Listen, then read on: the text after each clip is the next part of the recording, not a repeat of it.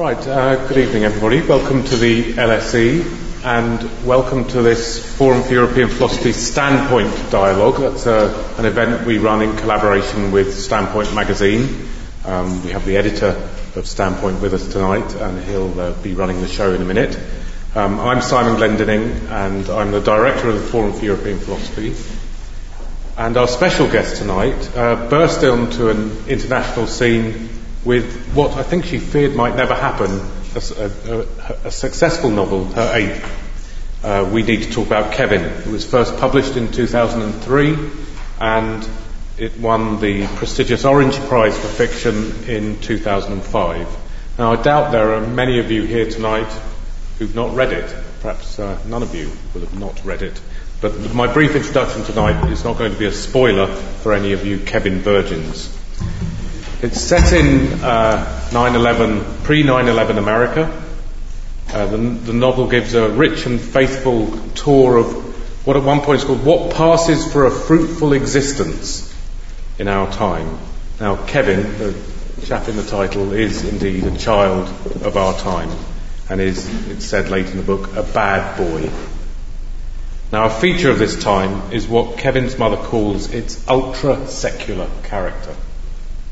Specifically, we're surrounded, she says, by this ultra-secular notion that whenever bad things happen, someone must be held accountable. Someone or something. For example, halo-wrapped parents might, quote, claim that their son failed his math test because of attention deficit disorder and not because he spent the night at a video arcade instead of studying complex fractions. Someone or something must be held accountable. One view canvassed in the book gives us a kind of scientific spin on that idea. Life, someone says, is a collection of cells and electrical impulses. And so if there's something wrong with your child, then fundamentally this is because something is mechanically wrong. It's a broken machine, which can be fixed. Another view gives the issue a moralizing spin. It's time, somebody says, it's time we parents start accepting responsibility for our children's destructive behaviour. So it's not medication, but discipline, parental control that's needed. The answer, somebody says, the answer, if there is one, is the parents. Well, broaching what at one point is called the insidious nihilism of modern life, the book does not claim to know how best to talk about Kevin. But scientism and moralism both seem utterly inadequate, and intellectualist theorising is found wanting too. Little is to be learned from what is called pat sociological aphorisms about alienation, or a cheap psychological construct like attachment disorder. Or perhaps beyond the moral and psychological certainties of this ultra-secular story of accountability, perhaps what the book teaches is that we need to acknowledge that we do not know so well who we are, or what, if anything, makes us who we are. And the book encourages us then to take on and challenge many of the shibboleths, the pat aphorisms and cheap constructs which promise a quick fix solution where there is none. We just better talk about what we do not talk about. Well, Daniel Johnson, editor of Standpoint, is no stranger to such discussions, and we're grateful to him for assisting us this evening by conducting the dialogue. A dialogue with someone who is also a regular contributor to Standpoint now, boldly taking on new and equally challenging topics. So if you please welcome Lionel Schreiber.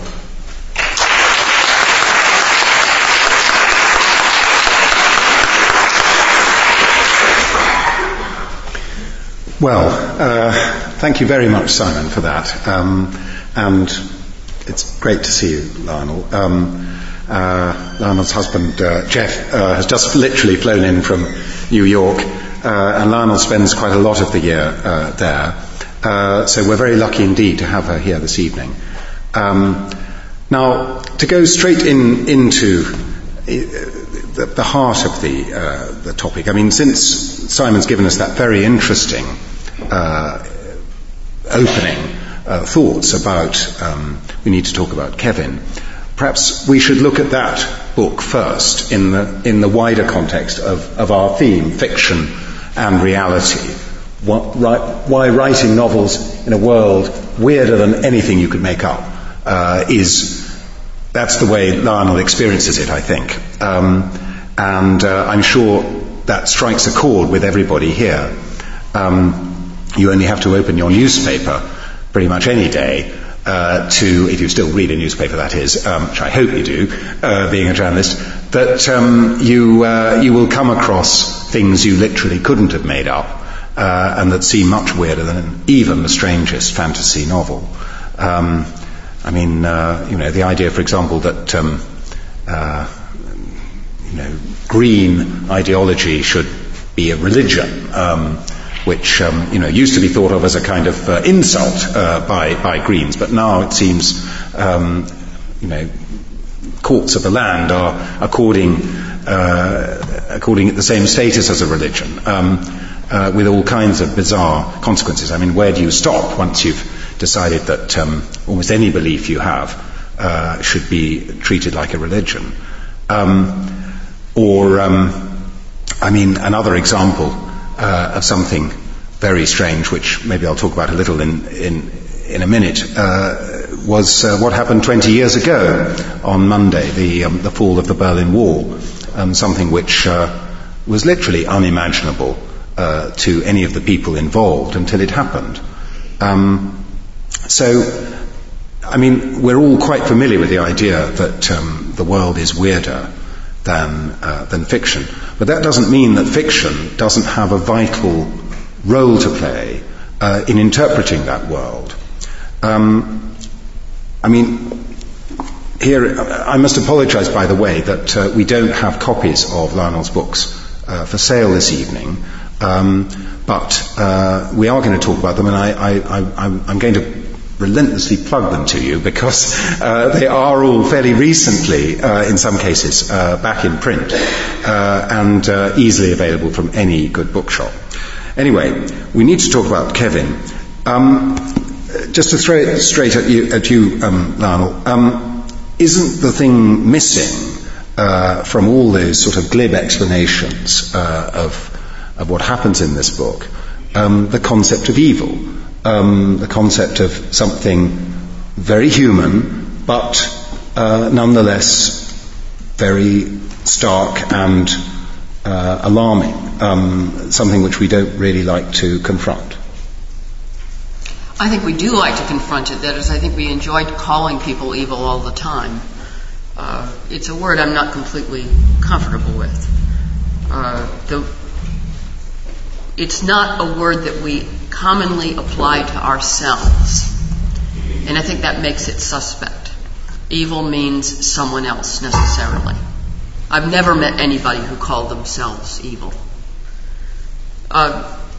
It tends to be a label that depersonalizes, dehumanizes, and essentially lets you off the hook from understanding that person. I don't have any trouble calling acts evil. And there's no question in We Need to Talk About Kevin that what Kevin does, killed 9 people at his high school, is evil and unnecessary. And I think he may himself intend it to seem evil, as an act of evil. But whether or not the boy himself is evil is up for grabs. It's in some ways a religious question. It's in some ways a sociological question. But even sociologically, if you simply say Kevin is evil, then you don't have to understand him any further. It's a way of closing the door. And I think that has political pertinence in other realms. If we simply call Islamic terrorists evil, then we don't need to understand them anymore. They have simply become, behind door number 3, the unacceptable. And in that way, it's really a circular definition, because evil people are people who do evil things. And so it doesn't really get you anywhere. You don't get inside that person. You don't understand why he does it. And because people don't call themselves evil, that means that the experience of the person who's doing something evil is not of evil. Islamic terrorists, I assume, are filled with religious fervor and believe that they are serving their God and serving some higher purpose. Obviously, for those of us on the outside, it's rather difficult to fathom what that higher purpose is. But as much as Kevin, the book, takes on the issue of evil, I think at the end of the day it presents it as a slippery concept and a suspect concept. And it's not to say that we don't do terrible things, and that the human race is clearly and historically capable of hideous evil. But one of the difficult things about understanding human history is that the people who commit those atrocities don't experience them as doing bad. Is this one of the examples where fiction, in the widest sense, is a very necessary tool that we create for ourselves to try and understand why we do these things? Talking to my daughter the other day about Othello and the character of Iago, a figure who is so inhuman that some critics have even liked to describe him as a kind of personification of the devil, so not really a human being at all. But isn't evil what Kant, for example, called radical evil? St. Augustine would have called original sin. There's lots of different ways of describing this force, but isn't this something that we all have within us? I agree with you entirely that to simply call Kevin an evil person is a cop-out. It's a way of not dealing with the phenomenon properly. And oddly enough, nobody in the story actually quite does that, do they? I mean, they all prefer to blame the circumstances, the mother, they'd almost rather not do that. But it's true. I mean, that is the simple tabloid kind of interpretation of crimes of this kind. But without falling into the trap of saying we are all guilty, isn't there some element within us that enables us to understand this kind of atrocity? Is it completely incomprehensible? Or, I mean, it would be incomprehensible, wouldn't it, if we didn't have some intuitive knowledge of our own ability not to commit, appalling acts of murder and mayhem, but even quite small acts of evil. I'm trying to get at this fiction reality thing. At what point you cross the line. What we regard as being wicked usually involves not taking on board the full humanity of other people. It's a way of wiping them out so that you act in such a way that is oblivious to their existence and the importance of their existence. So that's what Kevin does. But then we do that with each other to some degree all the time, sometimes quite casually. Sometimes in such a small instance as being at a supermarket checkout, and we don't look the person who's selling us our groceries in the eye. We deal with them as a machine, right? And we do that to each other all the time. In fact, urban life almost demands it. Walking here, there were many people on the street. And as far as I was concerned, they were simply obstacles. I didn't really look at them. I had no feeling for them. We can't deal with the full humanity around us all the time. We would just overload.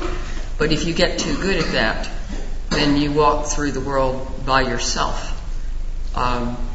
Certainly a psychopath, which sometimes is a word that's been applied to this main character,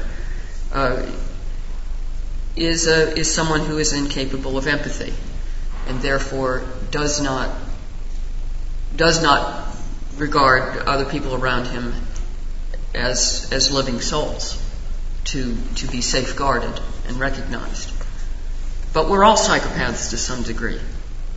And you were saying the value of the novel. I think we can be very oblivious of each other, but a good novel will take you into these people and into their lives. A good novel will make you take other people seriously whom you didn't necessarily. I mean, John Cheever has a couple of beautiful short stories about, the man who runs the lift in his apartment.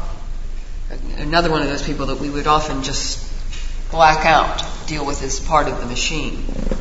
And a short story like that invites you into the life and the reality of a character that you wouldn't necessarily take seriously, take for granted, that you would...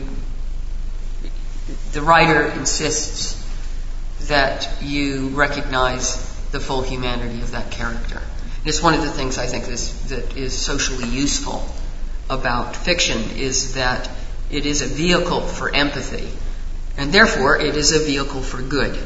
Yeah. Because empathy is where goodness starts, and lack of empathy is where evil starts. Yes. Does it worry you at all that this particular book, you've written quite a few novels, and they're all, I haven't read all of them, but I've read nearly all of them, they're all very fine accounts of different aspects of human experience, but it was this particular one which dealt with a very extreme case, as you say, a psychopathic example, which somehow, hit the spot, which became a worldwide phenomenon, sold millions. So clearly, although we don't like to really confront evil, either in ourselves or in others, we are fascinated by it. We like to read about it, and perhaps we like to read about it in fictional form even more than non-fiction. Though, no one would sell any newspapers if we didn't also like to read about it in real life.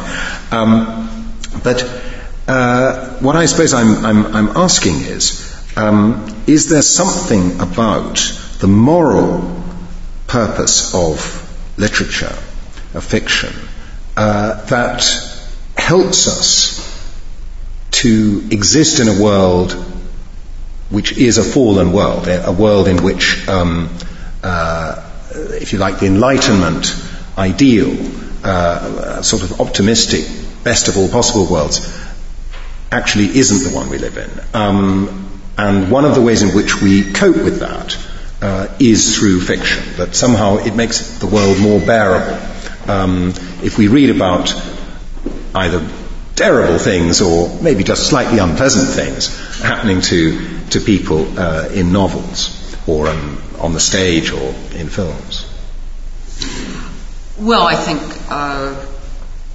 popular fiction, and I would extend this to films as well, would often attracts a fantasy in the audience. That is, the truth of the matter is that most of us are constrained in our behavior by the empathy I'm talking about. Most of us, I'm hoping, will not go out on the street tonight and stab someone for fun, right? It's just not going to occur to us.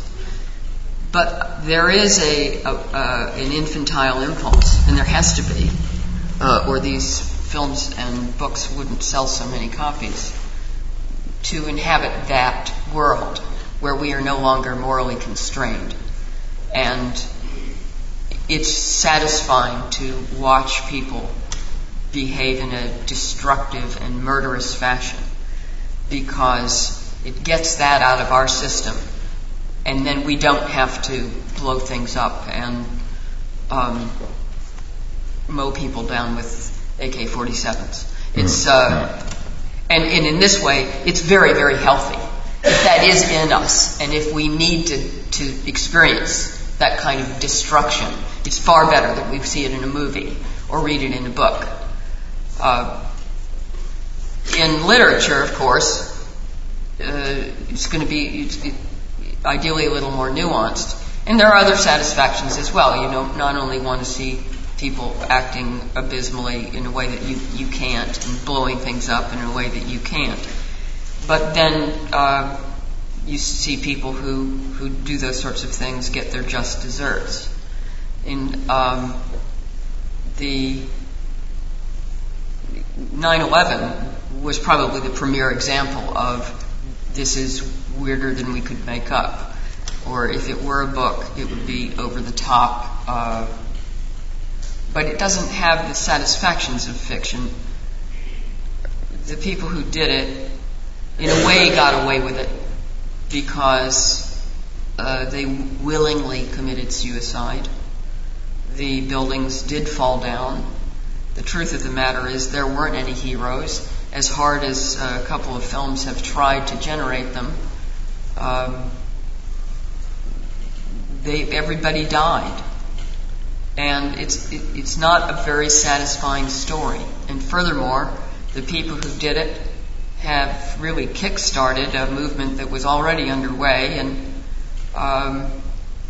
that incident had, far from being a cautionary tale in the Islamic world, is an inspiration.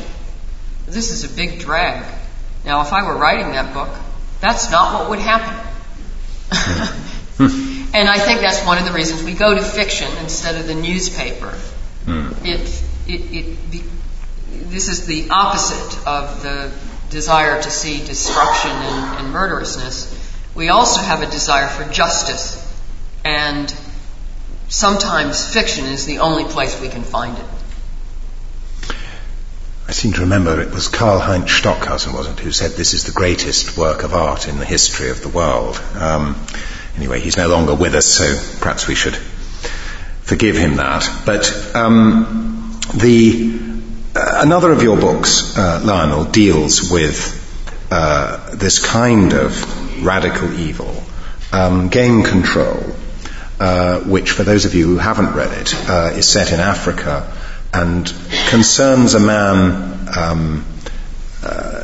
an expert on demography, who conceives a sort of diabolical plan to reduce the world's population to a manageable level. I love that book. But I won't spoil the story by explaining what happens. There is of course a twist at the end, as there always is with Lionel's books. But in this case, the whole thing is so sort of, it's on a more cosmic scale than Kevin. It was definitely an effort to write a book that was on a larger scale than reality. I think I will at least blow the premise for you, because it's about a man who's decided to try to engineer some kind of a pathogen that will kill 2 billion people overnight. Though, of course, in a nuclear world, that's not completely outside reality. But it's a good example of what we were talking about, that people who do, or in this case attempt to do, evil things don't think of themselves as evil, because as far as my protagonist, Calvin Piper, is concerned, he's saving humanity. He's convinced that we are going to be overpopulating ourselves into extinction, and so the only way to save humanity is to reduce the size of the population so that the carrying capacity of the planet is not exceeded. There's a certain grim logic to it, as a matter of fact, and as we've seen since the book was published in 1994, contraception's not working. And we're already destined to have at least 9 billion, if not 9.5 billion people by 2050. And so actually death control does work better than birth control. This book was really a lot of fun to write. And again, here's your author getting the impulse to evil out of her system. But it's the kind of story that people tell themselves when they get up to no good. And I think that's what is so solid about that novel, is that the logic is that the scientific logic of it is really quite impeccable. And that's how you get into trouble. And it is a way of examining the schemes we get up to, and that's how you get to the Holocaust and everything. But there is a logic to it. There is often a flawless logic to it, and it's not as satirical a novel as it seems. It's over the top, but it's not completely tongue-in-cheek, in that I see eye to eye with Calvin's science. I think he's right. There are too many people on the planet. That's what all this carbon footprint nonsense is about. At core, it has to do with excess population growth. And this is an issue that has consumed me ever since writing that book, and indeed before. And it's a good example of a novel that I wrote, it was back in 1990. And at that time, the issue of overpopulation in the real world, in the political world, had become somewhat passé. I grew up in the 1960s and early 70s when Paul Ehrlich had released the population bomb, and it was a big social issue. Our population is growing too fast for the environment to support us. But it sort of faded from view. The weird thing about the fact that issue faded from view is that the population kept growing. The main thing that happened was that it stopped growing in the West, and it continued to grow apace in the developing world. And that made the whole issue of overpopulation politically difficult and awkward, and it just dropped off the table. It's been very interesting to me to watch how a subject which I wrote about when it was a little bit like, aren't we through with that, had come around again.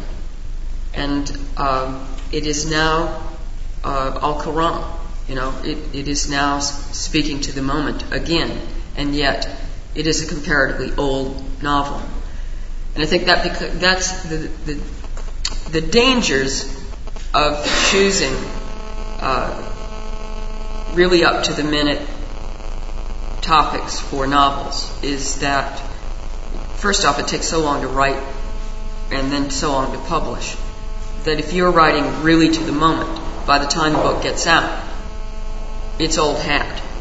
So if you're writing something super contemporary, that is a formula for being dated. And I think that's one of the hardest things that I have to contend with when I'm choosing subjects for my books, is that I want to be pertinent to my own time. But if I'm not careful, I will be too pertinent to the immediate moment. And then the book is not going to last. Not only will it not necessarily speak to the year in which it's finally published, but then, of course, it won't be of any interest as that date recedes. And a literary novelist, especially, has ambitions, at least, to have some durability. I've been relieved that I picked well, I think, with Game Control, because that issue is not going anywhere anytime soon. Likewise, I have my eye on doing something to do with immigration in my next book, and that's partly because I don't think that issue is going anywhere either. I think it's going to get even more intense. But you can see how there's a way in which I'm making political bets. I'm putting chips on general issues that I believe will continue to concern us for some time to come. And I could bet wrong in some instances. I will give you an example of my third novel, which is set in Northern Ireland. It's the one book I've written that has not come back into print anywhere. And that's because we're all sick of Northern Ireland. So am I. I wouldn't read a book about Northern Ireland right now. You may have heard the expression, nothing dates like the recent past. And I find that aphorism holds true. And that's why that book is not into print.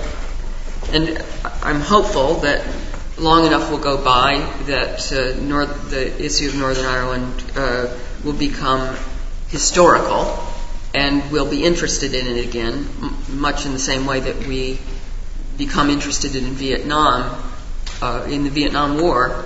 But we had to go through quite some time for the Vietnam War to be over, and then we can go back and revisit it.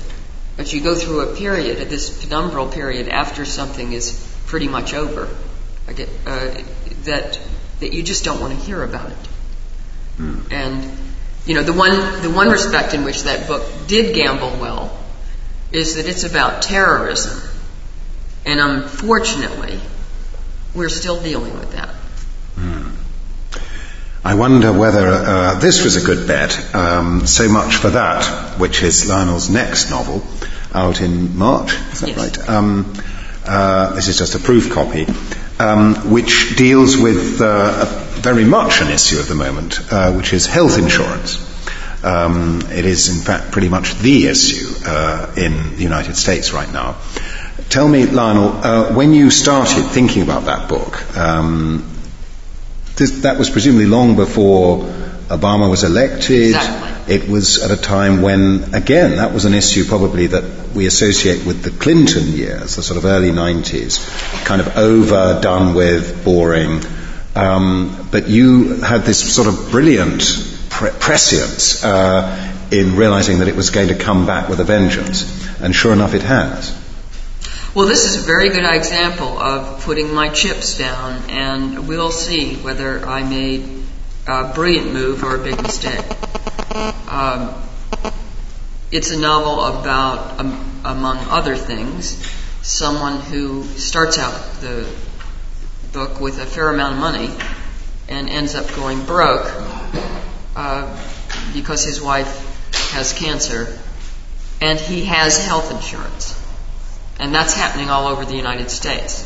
People are going broke from medical expenses, and ostensibly they're insured. And I had read about this, and I thought, someone should write a novel about that. Which is exactly what I thought about school shootings. I thought someone should write a novel about that. It's like, look in the mirror. My timing is almost fantastic, and it's almost terrible.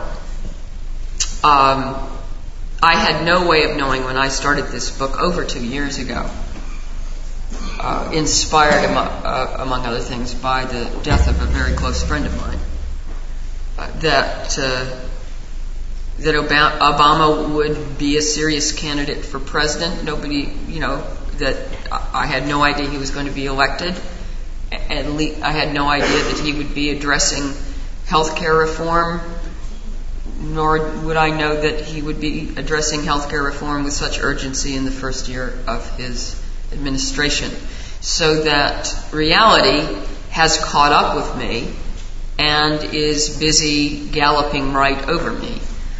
I even brought up with my publisher the possibility of moving the pub date up, because when I wrote this book, I did it with some overt political purpose. I was very concerned with the health care system in the United States. I was watching people's lives destroyed by it. And so I wanted this book to contribute to that conversation in my country. And now that conversation is going on apace, and the bloody book doesn't come out until March. And it makes me want to kill. Though I will say that fortunately, I didn't put all my chips on health insurance in the United States. That would have been a big literary mistake on a number of levels. One of them being, of course, that I now have an international audience, and I certainly have a sizable UK audience. I would expect you to find the specter of healthcare in the United States ghoulishly entertaining. It should make you feel smug about having a national health insurance. That's great. So I expect you to feel superior. I encourage you to feel superior. So that has a nice voyeurism to it, but I'm not sure that would be enough for my UK readership, much less for my French readership, etc.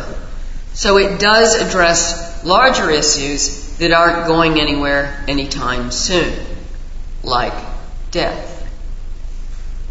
Furthermore, the real focus of the book is much broader. It's still financial, but it's something that we are going to continue to deal with, and I see it as getting worse and worse as we develop an older population.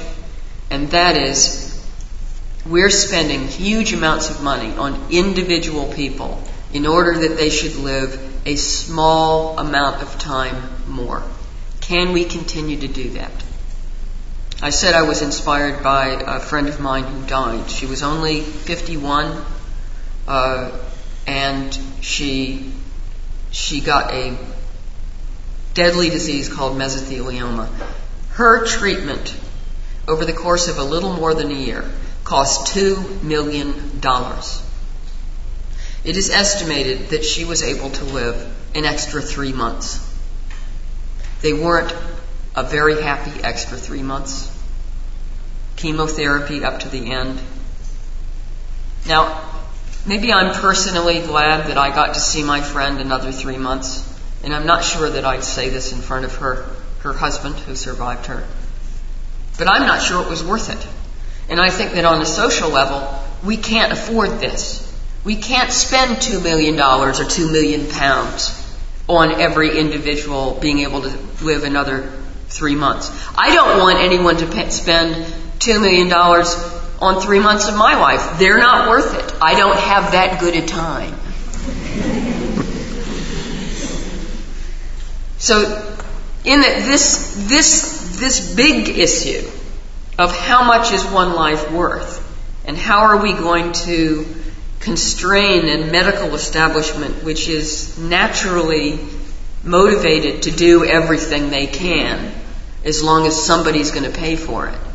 How do we deal with the fact that, again, on an individual level, it's one thing for me to say, I don't think we should spend so much money per person, but if one of you has a loved one become ill, I bet none of you are going to get out there and say, well, honey, I know you don't feel very well, and I know you're probably going to die pretty soon, and that there are some therapies out there that would mean that you would live longer, but I think it's too expensive. It's not going to happen. So, fortunately, this book does not completely rely on the health insurance situation in the United States, because I think the chances are fairly high that Obama's going to get his health reform bill through before my book comes out. That's probably going to mean I get a few less off-the-book page publicity opportunities in the United States. I mean, that's too bad for me. But I don't think, because I did look at bigger, weightier issues, that it means the book has now just been overtaken by events, full stop. No, and I mean, I wouldn't have thought that this actually now rather modest bill that the President is going to get through Congress is anyway going to be the end of the story. I mean, it only really addresses the problem of people who don't have health insurance. And barely. And barely even them, and certainly doesn't address the much wider problem of the overall cost of the system, which, by the way, as you know, having lived in England for a long time, we have a different system and we have different problems. Yes, but you have some of the same problems. And we have, well, I was about to say, every Western society has the same fundamental problem. This whole business of how much is one life worth, the UK is in the forefront of this. Because you're familiar with NICE. Every country doesn't have that, but pretty soon every country is going to need it. And in fact, you have a lot of other healthcare systems studying NICE and how it works. And it's all about fixing a price tag to human life. And I think it's, £15,000 per 3 months? They came up with a figure. And if a drug is more expensive than that, and it only gets you 3 months extra life, you don't get it on the NHS. That's what NICE is all about. It's very hard-hearted. It sounds cruel, and it has to happen. These determinations have to be made. We don't have the money. No country has the money to pay for every therapy and every drug for everyone. So while I'm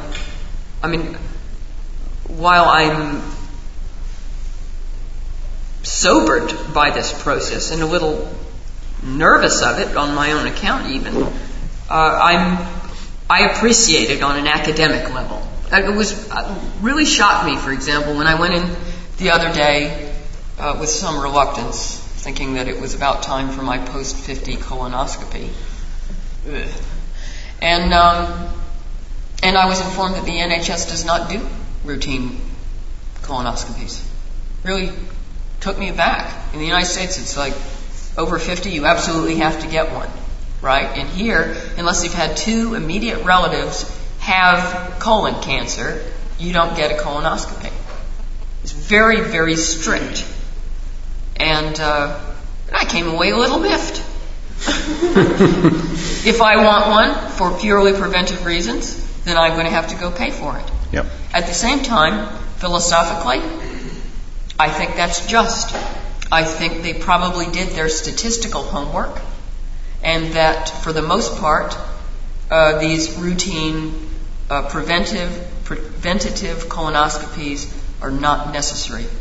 So, in some ways I was impressed. Well, without wishing to, diverge into a whole discussion about healthcare, I mean, it's a system we have here which has, many of the upsides that the American system doesn't have. I mean, the reason, of course, why you get your routine scans and things in America all the time is because it's an insurance-based system, and every insurance company wants to know what kind of risk are you. They need to get that information all the time, whereas a state-run, centralized, top-down system like the NHS doesn't run like that. But We'd better not start talking about healthcare reform in the United States, because that's all we'll end up talking about. I know. It's a fascinating subject. But I was going to move on, actually, to your other book. Tell me a bit about the problems of writing about very intimate subjects. Writing, in fact, about families and about close friends, about lovers, about people who've been very important in your life, and the relationship between fact and fiction there. I would say that at least 2 of your novels, the last one, Post-Birthday World, and also A Perfectly Good Family, written a little earlier, which you wrote in The Guardian about quite recently, you wrote about the consequences of what happened with your own family after that novel. Both these books deal with very, very private matters in a way, which you have somehow managed to transmute into literature. Now, of course, for prurient reasons, people are always fascinated to know how an author's life relates to their novels. But you've kind of walked into this, Lionel, a couple of times, and I'm fascinated to see how how you deal with that. And also, we've been talking about sort of very dramatic issues of life and death up to now. These novels deal with slightly more mundane things, if you like. Things. Yes, they're different kinds of. Very important things. It's the other kind of reality, right? Yes. There's the newspaper reality, larger social issues that I may choose to write about. But then there is the private reality, the personal reality. And obviously that's going to feed into my fiction. One of my points of exasperation, however, is that journalists, especially over here, are very nosy and always want to know, what's the personal basis of this? What's the real story? My last book, The Post-Birthday World, is a side-by-side comparison of a woman's life with one man and another. Yes. Promotion. So the journalists always want to know, well, who are the real people? What is the real seedy story? And were I to let them get onto whatever part of my private life pertained, then they wouldn't even ask anything about the book. Because the understanding is that's really what sells.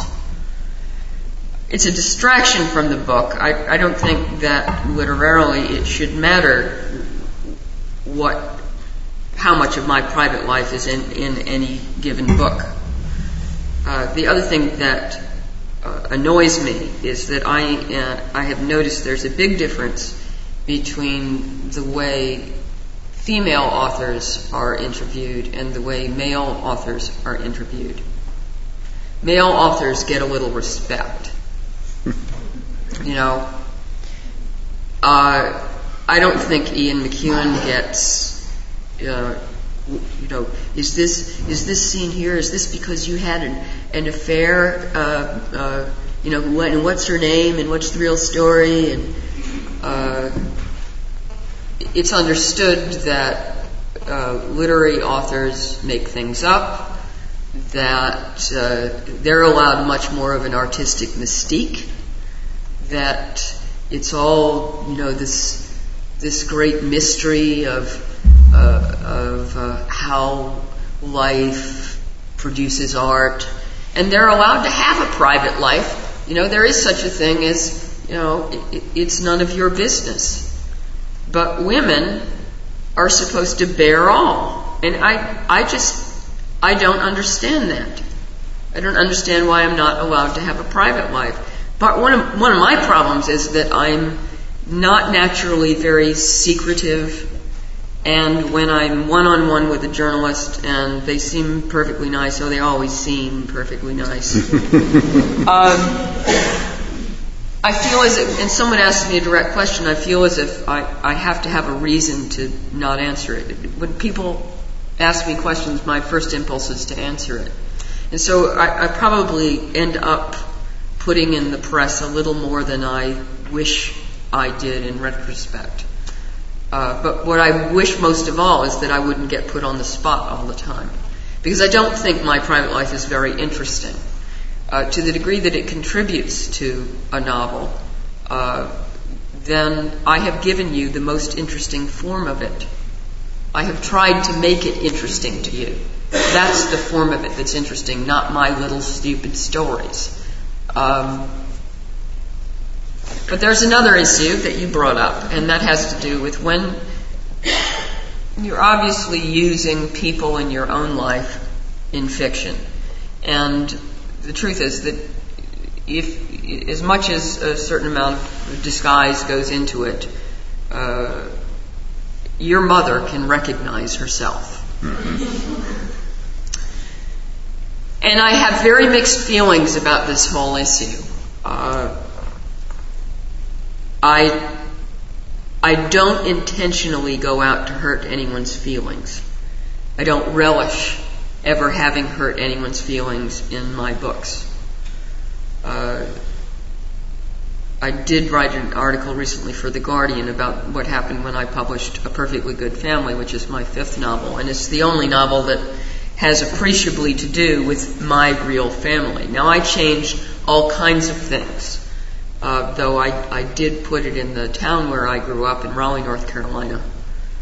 And it does so happen that it's a family with 3 kids, 2 boys and a girl in the middle, and lo and behold, that's the same structure as my family.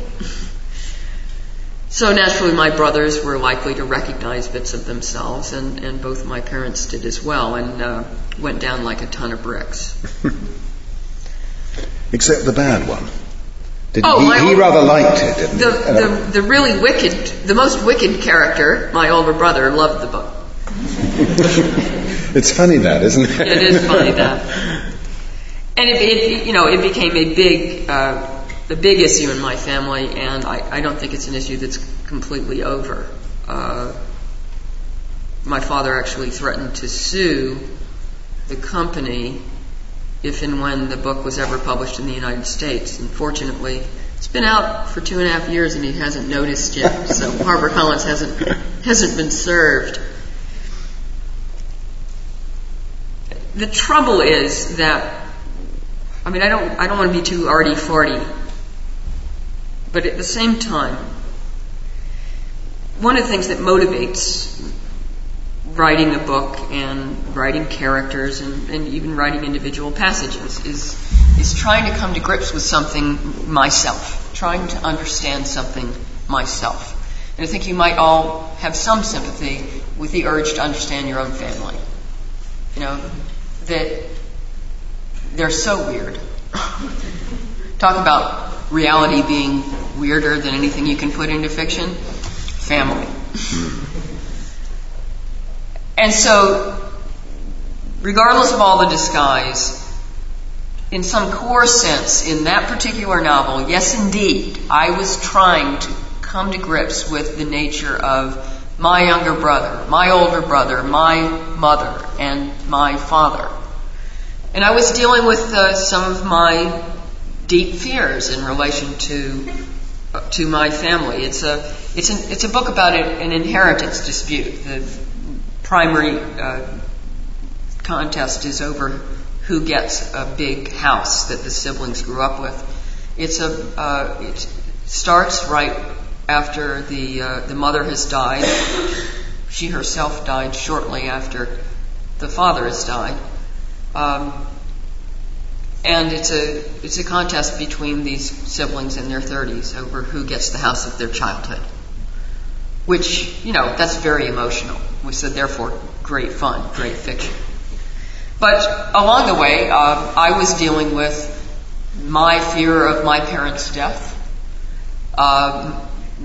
Since there's some flashing back to what happened when the father died, my especial fear of my father dying and my mother surviving him because she is so dependent on him and so, has always talked about the importance of her life so completely in terms of her marriage that I've always been terrified about what she would be like in the instance of surviving her husband. And so I wanted to explore that before it actually happened. One of the inspirations for that book was just the increasing experience of visiting my parents and looking around their apartment, their house, and looking at all this stuff and wondering, what on earth are we going to do with it when they die? Have you ever walked into a parent's house like that with that eye, right? It's like, I don't really want this. Right? Alternatively, I quite fancy this. And so I was imaginatively disposing of my parents' household ahead of time. The book was a kind of rehearsal. And so, because I needed to deal with these things, that's what made the book alive to me. And I think, therefore, that's what makes it alive to the readership. Yes, I did end up dragging in some real characters from my life. Now, I put on the record that I don't regret having written that book, because I like that book very much, and I think that it speaks not only to me and my family, but I think it successfully speaks to a lot of other people in their families. So I'm not a good enough person to regret having written it. But I don't think it's morally simple. I don't think that you necessarily have the right as an artist to grievously injure people in fiction. And I think that sometimes if someone like me is obliged to pay a price for a certain kind of truth-telling, that's probably fair, because I should have to pay a price. I hurt my family very badly with that book, and I think that is a sin. I think you said in your article that there would be a poetic justice if somebody did the same to you. Absolutely. If the Lionel Shriver character in somebody else's novel was perhaps not altogether flattering.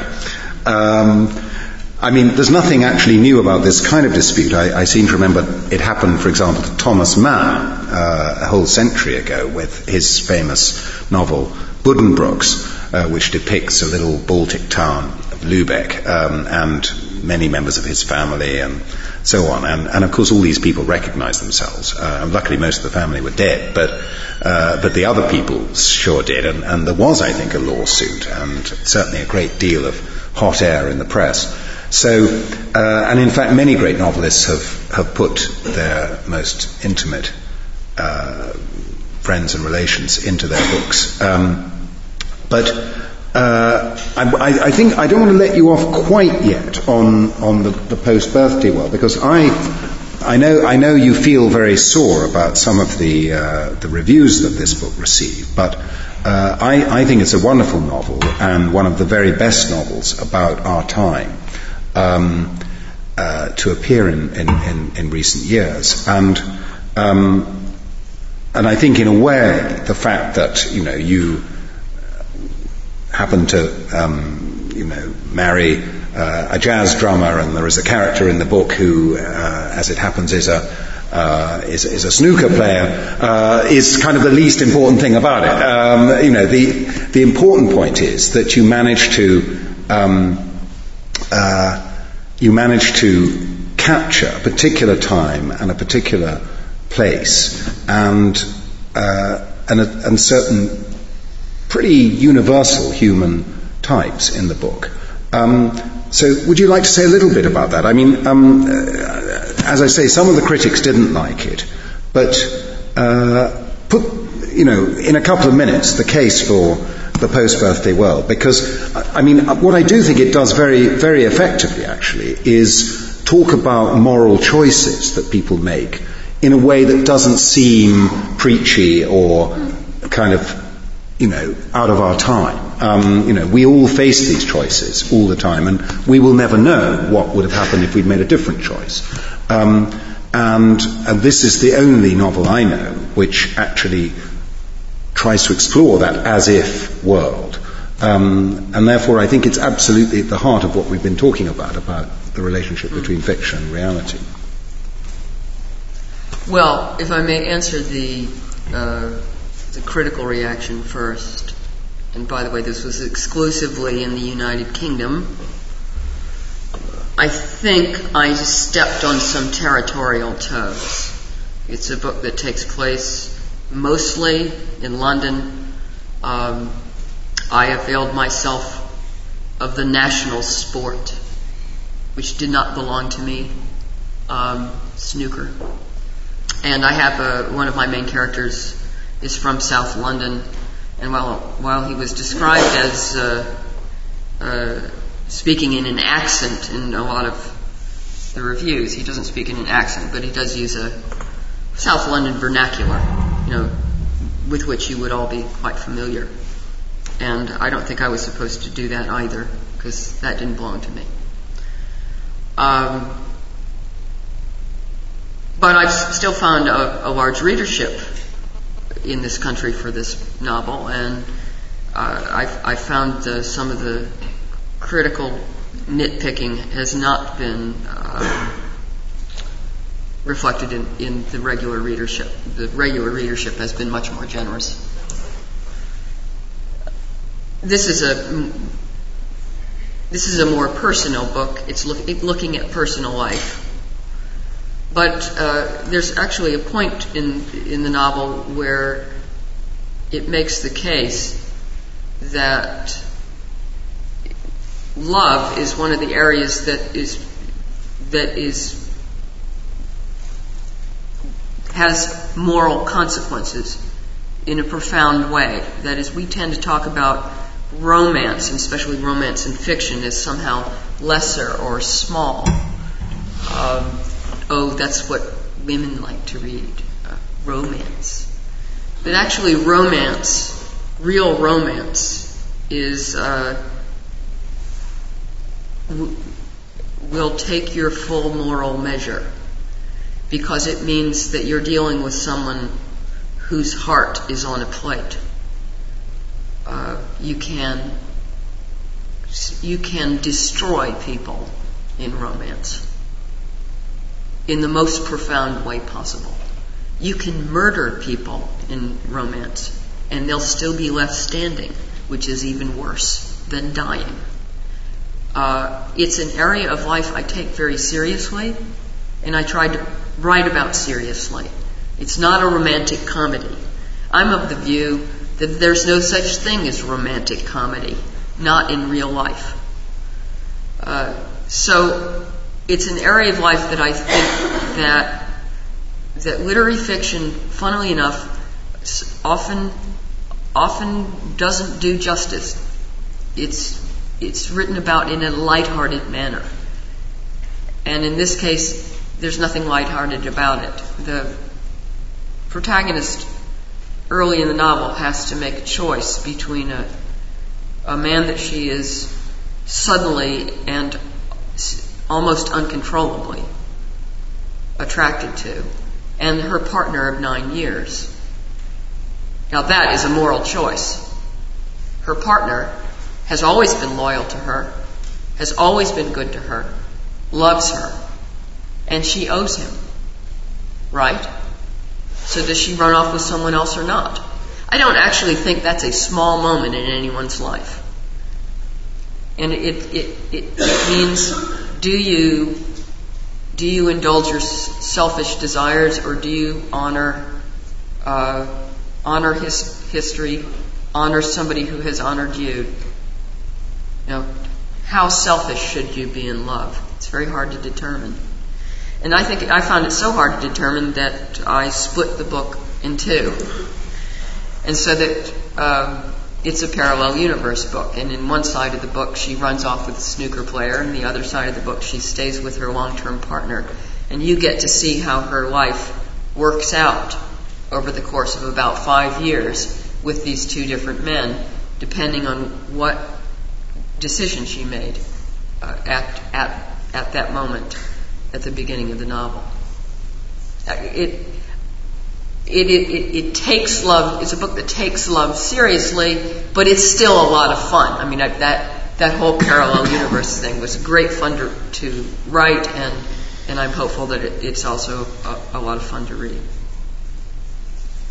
Well, I certainly found it so, and I just to reassure you that although it is a deeply serious, in every sense, in a philosophical sense, Simon, book, we are here after all at the European Philosophy Forum, but it is also, there is a good deal of comedy in the book. There is plenty of very sharply observed reality, and it is indeed a lot of fun.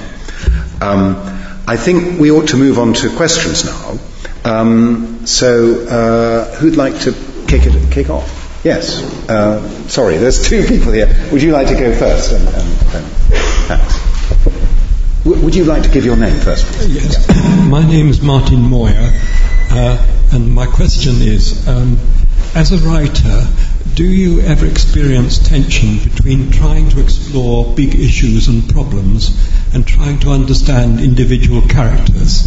In other words, is there a question of prioritizing?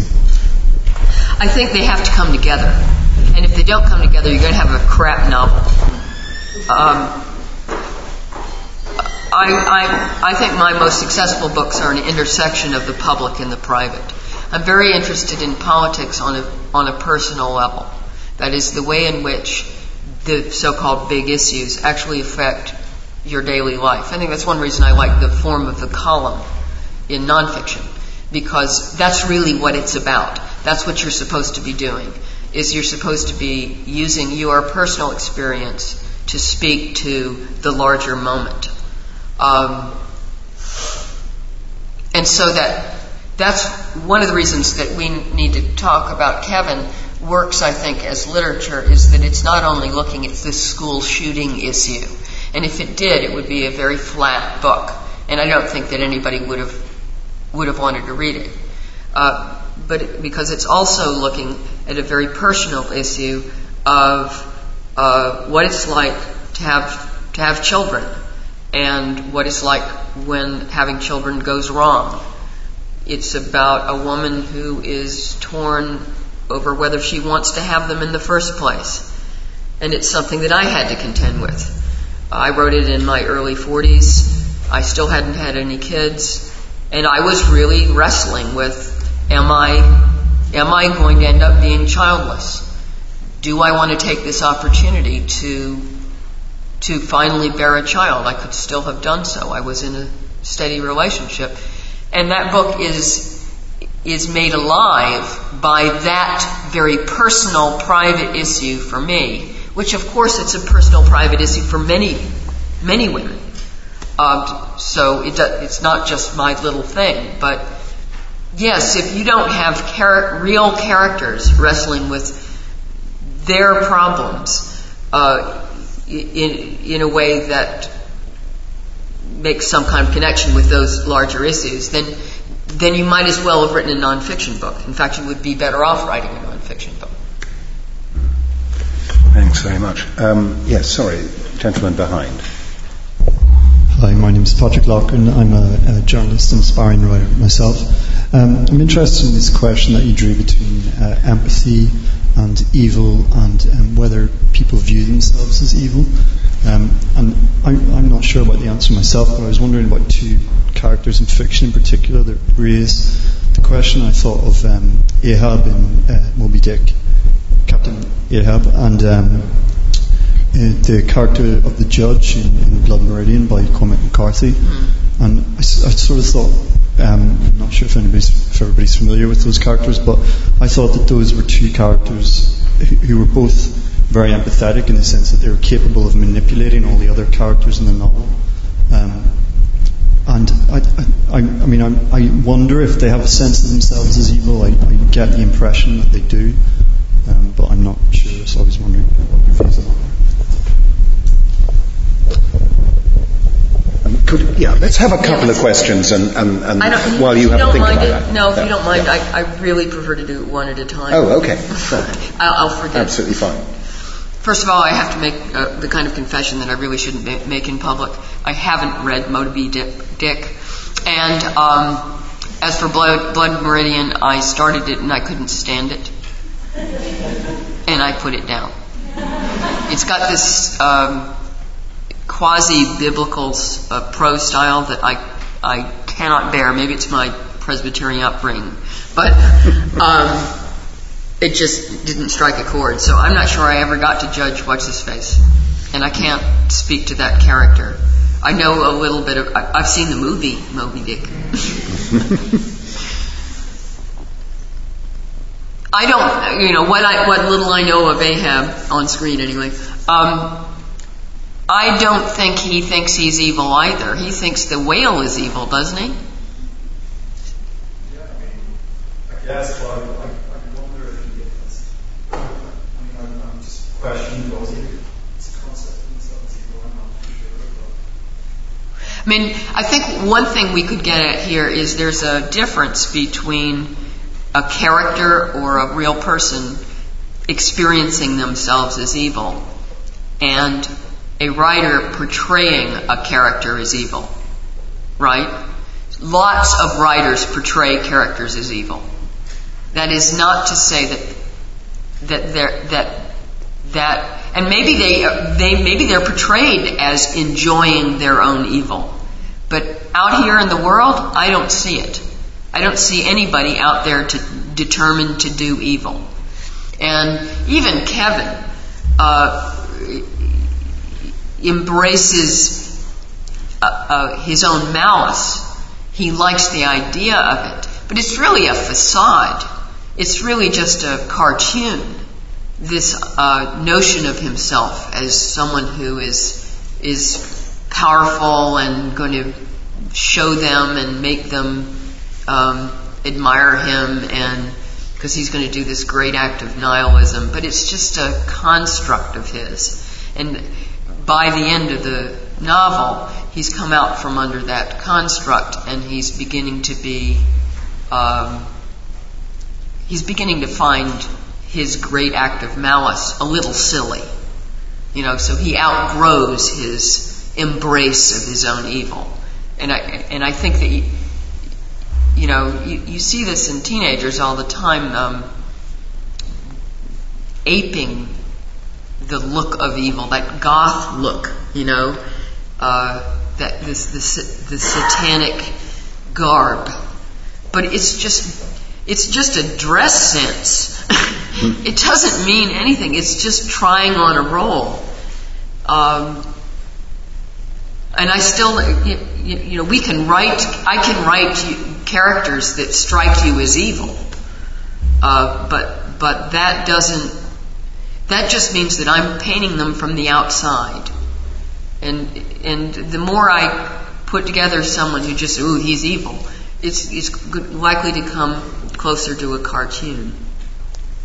The genuinely evil characters that we see in our world, almost always under cross-examination, and nowadays they do come under cross-examination sometimes, turn out to be a huge disappointment, don't they? We've got Mr. Karadzic on trial right now, and all he can talk about is his human rights and how he's entitled to have more time to prepare his case and this sort of thing. And we saw the same with Saddam Hussein, and we saw the same with Eichmann, and we saw the same with the most, at least, of the prisoners at Nuremberg. I think this business of evil in reality is very problematic. But perhaps this is where fiction kind of fills the gap. The demonic works in fiction, but in reality it's almost always a kind of caricature, as you say, a cartoon. Well, as I said, it is what you call other people. After all, if you look at the Islamic terrorism paradigm, they think we're evil. They do. They think we're evil. That we have no sense of purpose. We have no sense of the holy. We have no shame when it comes to sex. Our women don't know their place. We drink alcohol all the time, and we deserve to go down in flames. We are the source of evil, and it's a very useful mirror image of what people do with that whole concept, right? And it allows them to blow us up. And if we just do the same back at them, that's the same thing. Now, I'm not very sympathetic with Islamic terrorism, but if we're going to have any understanding of it, then we don't just call it evil. No. That's just like saying, well, they do it because. Sure. On the other hand, Lionel, I would imagine you're not a sort of extreme relativist about this. In other words, you don't think that I have absolutely no sense of relativism about the act of, blowing up the World Trade Center or anything else. No, absolutely not. But there is a difference between saying that was evil and the people who did it were evil. It's most of all, I guess I just want to keep hitting, it's the uselessness of the term as applied to people. It just doesn't get you anywhere. It reprieves you. All it does is reprieve you from going to any trouble, any emotional or mental trouble. They just, it's like calling them Martians or something. But Lionel, I hate to sort of throw your Presbyterian upbringing back at you, but I mean, what you've just described, in other words, it's the act that is evil rather than the person, that is actually perfectly orthodox Christian teaching. Always has been. Dad would be pleased. Let's have another question. Yes, sir. Oh, sorry, you haven't asked yours yet. Oh, I'm so sorry. Okay, well, you go first, and then you next.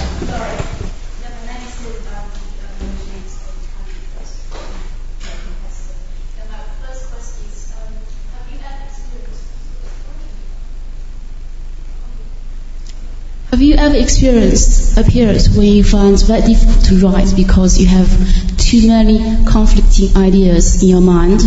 And when this starts to happen, how do you manage to crystallize your thoughts? And my second question is, what do you think is the most important attribute to be a great novelist? Thank you. The most important attribute to be a great novelist. Compassion. Other than that, hard work. And your first question, just remind me. Writer's block. I haven't. I guess I've never experienced writer's block per se. I always try to have an idea perking in the back of my head while I'm writing my current book. So I try to keep one ahead of myself. And that's relaxing. So it gives me a sense that I will have something to do when I finish a manuscript. I think it's probably a good policy. It could happen that I don't get another idea in time. Too many?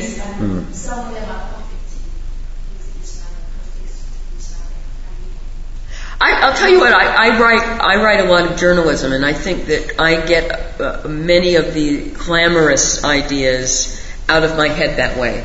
It's useful to me. It's a kind of disgorgement of smaller things that are bugging me or concerning me in some way that I can get out very quickly. And that means I can save myself for, a single book, focused book, right? So actually, I think that's one technique for me of simplifying my head. Hi, my name is Simon Halliday. I'm an economics grad student. So my first question is about your discussion of justice. And I'm not convinced that people want to witness justice so much as they often want to witness retribution. And my second question is, I think, related to the title is, what about not writing novels in a world where anything you could make up? What comes into my mind is Annie Dillard, who just decided that she was going to stop writing after her final novel, The Maytrees, and she just really didn't want to tell anyone why. She just, I'm stopping now, thank you. I'm just wondering, what would make you stop? Stop writing altogether? Yes. Novels, mostly. At all? Yes. I think the only thing that would stop me writing novels was just not getting another good idea. And one of the dangers of this profession is that you're expected to keep the assembly line going. And I'm sure you've all read books where you have this feeling, 2-book contract, had one due, right? There's something just lame about it or workmanlike. I sometimes read a book and I can tell the author didn't have a good time writing it. And it's a very bad feeling. It gives the book a very bad feeling. It means you don't want to read it either. And there's so many books in the world. arguably way too many books in the world, it doesn't really help anybody to bring more of them into existence without a real sense of mission, right? And if I didn't have that sense of mission, I hope I would have the integrity to stop producing. I hate the idea of simply continuing to write because I am a writer. I am a novelist, and therefore I must write novels. I mean, and that does happen to people. I think there are plenty of writers who just get written out. They get played out. And they're producing in a mechanical, habitual fashion. It's the way they fill their time. They don't have anything else to do. It's how they understand themselves. It's what other people understand themselves as. And they have publishers and agents who want them to produce manuscripts. And they should have shut up a long time ago. You're not going to name any names, are you, Lionel? Well, one of the problems with this profession is it doesn't have a retirement age. And it probably should do. Now, you had an earlier question about what? Justice versus retribution. Well, for a lot of people, retribution is the same as justice. Retribution is a form of justice. Now, in real life, and this comes up in Kevin, actually. It does, yeah. Because it's specifically in relation to, you've read it? Okay, but this won't ruin it. You remember Mary Wolford, the mother of one of the girls who was killed, and she brings a civil suit blaming the mother for having raised her child badly, and that's why this happened. And there have been such suits in real school shooting incidents. What the narrator comes to understand, what really pains the narrator about this civil suit, is that even if Mary Wolford were to win, she wouldn't feel any better. Because what she wants is not retribution, she wants her daughter back. And I think that's true of a lot of retribution paradigms. They don't work. That's the biggest problem with vengeance. Not that it's morally wrong and you should turn the other cheek. It doesn't work.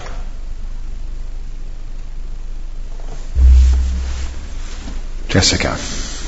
I should mention Jessica Duchesne is the music critic of Standpoint and also distinguished novelist herself. Thank you.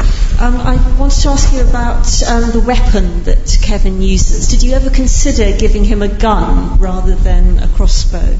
Not for a minute. Was that because you wanted to keep out of the whole other argument about gun crime in the States? Exactly. Mm-hmm. Yeah. I wanted to remove the gun control debate from the conversation. And that was on two levels. For the book itself, I didn't want the book itself to be reduced to obviously we need more gun control in the United States. But I also felt that on the level of the character, that Kevin would want to remove that from the conversation as well. In particular, wanted to remove it from his mother's conversation, who was liberally minded and, of course, would herself tend to conclude that, the problem is Kevin shouldn't have been able to get hold of guns. He wanted to create a perfectly meaningless act. And as far as I can tell, the kind of aphorisms that we have drawn from the real-life school shooting incidents that's the only one that really holds water. The United States needs stricter gun control. So I took it away, and therefore you have a much more complicated, morally complicated and psychologically more interesting and politically more interesting situation. You're dealing with the issue of malice and not with the access to implements of malice. That's boring to me. The malice itself is interesting. After all, look at Rwanda. I mean, they just had machetes. They didn't have any guns. And look at how many people they killed. So, I mean, they didn't even have a really swish crossbow. So, solving the implement problem doesn't solve the problem. And I thought that was a strategically astute thing to do in that book. Yes. Thank you very much for a fascinating talk. I just wondered, you said about writing about the inheritance of the siblings, and you said it was a rehearsal for you. I just wondered how cathartic writing is, and how would you compare it to therapy? In kind of... It's cheaper. Is that, apart from that? Sure. I would say writing is a kind of therapy. The thing you have to guard against is getting so therapeutic in relation to your own situation, your own problems, that you cease to communicate with other people. I mean, obviously, there's a big difference between writing in a journal and publishing a book. And the key is that a book has to communicate to your therapeutic concerns, right? It has to help you out with your relationship with your mother. And how one does that is rather tricky, because I may still use aspects of my relationship with my mother, but it somehow has to strike chords in a way that you are going to recognize. And that's why the fictionalization of characters is so useful. That's why changing their names, changing what they look like, changing what they do for a living, maybe putting them somewhere else, or perhaps coming up with a composite character that isn't based on somebody in particular, which is really what I usually do. When I fictionalize people, when I create imaginary constructs, then I can... Then it's like putting together a common language between you and me. So for me, I may be talking about my relationship with my mother, but it's not my mother. It's another character altogether who has a considerable reality to me as well. And for you, you're thinking about your mother, but we have between us this hologram, this construct, this what is really an idea, which we both can perceive the same. If I sit there writing about my mother in my journal, you're not going to get it. But this theatrical construct, the fiction, means that we can communicate. Now, one last question, please. There's this idea that whilst the novelist is writing the novel, the characters start to exercise some sort of control. They create their own freedom. Now, is this a Pirandello type myth, or do you find that this happens when you're writing, or perhaps you retain total dictatorial control over your characters? Well, there's no question that in my books I am the boss. So they do what they're told. And I'm someone who plans out books ahead of time before I start writing them, so I know what I'm going to make them do. And so I'm not somebody who pushes this trope that, the characters have a life of their own. However, this much is true. Early in the novel, as you're establishing the character, you establish certain rules for that character. Those rules are constraining. So, once you have formed a character and they are a certain way, they do certain things, they can't do other things later in the novel. Not without the reader saying, he wouldn't do that. Right? That's crazy. He would never do that. So, in that sense, they have a life of their own. You have given them certain traits, certain ways, a way of being, a character. And that character can only do and say certain things. And if you've done it right, you have formed a character that may be capable of change, so that the character can do something at the end of the novel that he couldn't do it at the beginning. And in fact, that's a lot of what fiction is about. You create this constraining construct of character, and then you battle with it through the whole book in the same way that we battle with our own characters on a daily basis. And that's, that when you're looking for some kind of change or transformation, you have taken the writer and the character is battling to change that form that you put together at the beginning. Right, our time is coming to an end. Lionel Shriver talked at one point that her work was a certain kind of truth-telling. It was very uncomfortable truths, I think. And I said at the beginning that I thought it was about talking about what we do not talk about. But I think now that it's lifting the lid on what we do talk about. It's exposing something underneath there that we don't talk about. Self-protections. What we do talk about is a kind of self-protection against moral, political, personal complexity. Whether it's issues like population, or family, or immigration, or psychopathologies of everyday life, of the not noticing the humanity of somebody you pass in the street, of not being able to notice the humanity of somebody you pass in the street. And on the other hand, the absolute necessity at certain points of recognising the full humanity of others, of their singularity, their privacy, their unreplaceability, the kind of unique value that one would place on them at that point, despite the fact that politically we know you also have to accept that you can put a price on 3 months of life. So, curtain going up. Let's thank Lionel Shriver. Thank you very much. And thank you, Jack.